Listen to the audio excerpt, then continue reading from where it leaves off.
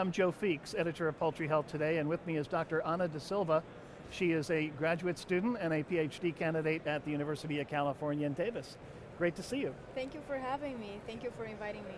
So I've interviewed your colleague, Rodrigo Gallardo, about the infectious bronchitis work that you've been doing, trying to, as I understand it, really trying to identify molecules that would be resistant to infectious bronchitis.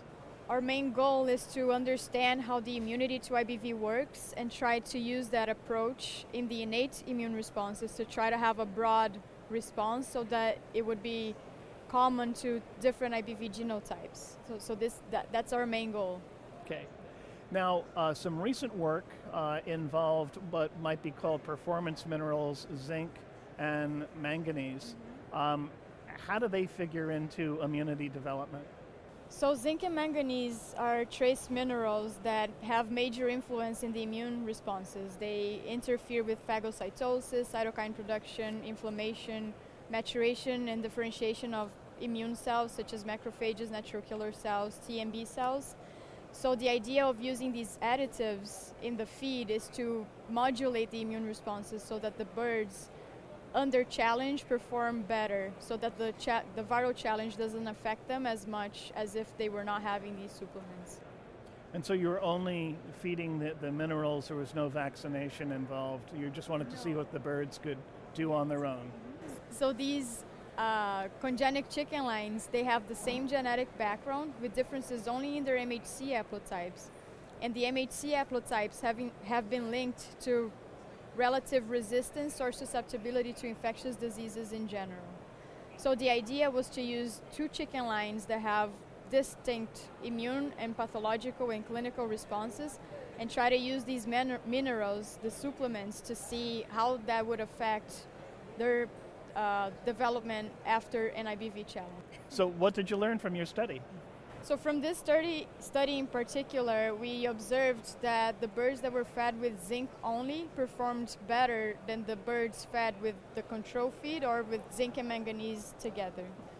So it's interesting because the supplements that we used in this experiment, they were bound to amino acid complexes.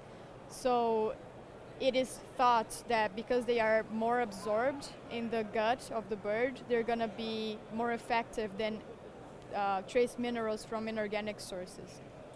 So there was no impact from the manganese or any of the other minerals, it was only zinc? So the feed types that we had, we didn't have any feed type that had manganese alone. We only had it with zinc, and it was in a different concentration than the zinc-only mineral. Both of the supplements improved the responses compared to the control feed. But in this particular scenario, in this particular experiment, the zinc alone feed worked better. Were you surprised by the results? We were a little bit surprised because even though we know that zinc and manganese have a beneficial effect in the immune response in general, we had a small setting of an experiment, and these birds were only fed for up to 4 weeks of age.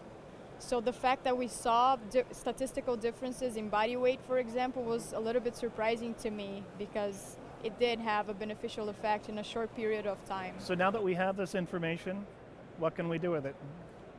Ideally, we would have to use these supplements in an experimental setting, but using commercial birds because their genetic background is very different from the genetic background from the birds that I used in my experiment. So we have heterozygotes in the MHC in the field, and the responses might not be exactly the same as the responses we saw in a lab setting. So ideally we would have to retest it to make sure that the traits that we analyzed in our control birds, in our controlled environment, would reflect the reality in the field. Hopefully we would see beneficial results as well. Well, I know the poultry industry will welcome anything you can do to try to improve immunity to infectious bronchitis. Are there any takeaway messages for poultry companies at this point in time?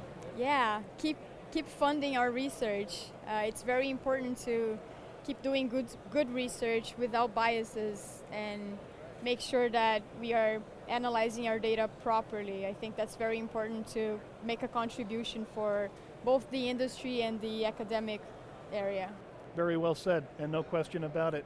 We've been talking to Ana da Silva. She is a veterinarian and a PhD candidate at the University of California, Davis. Thanks again for joining us. Thank you for having me.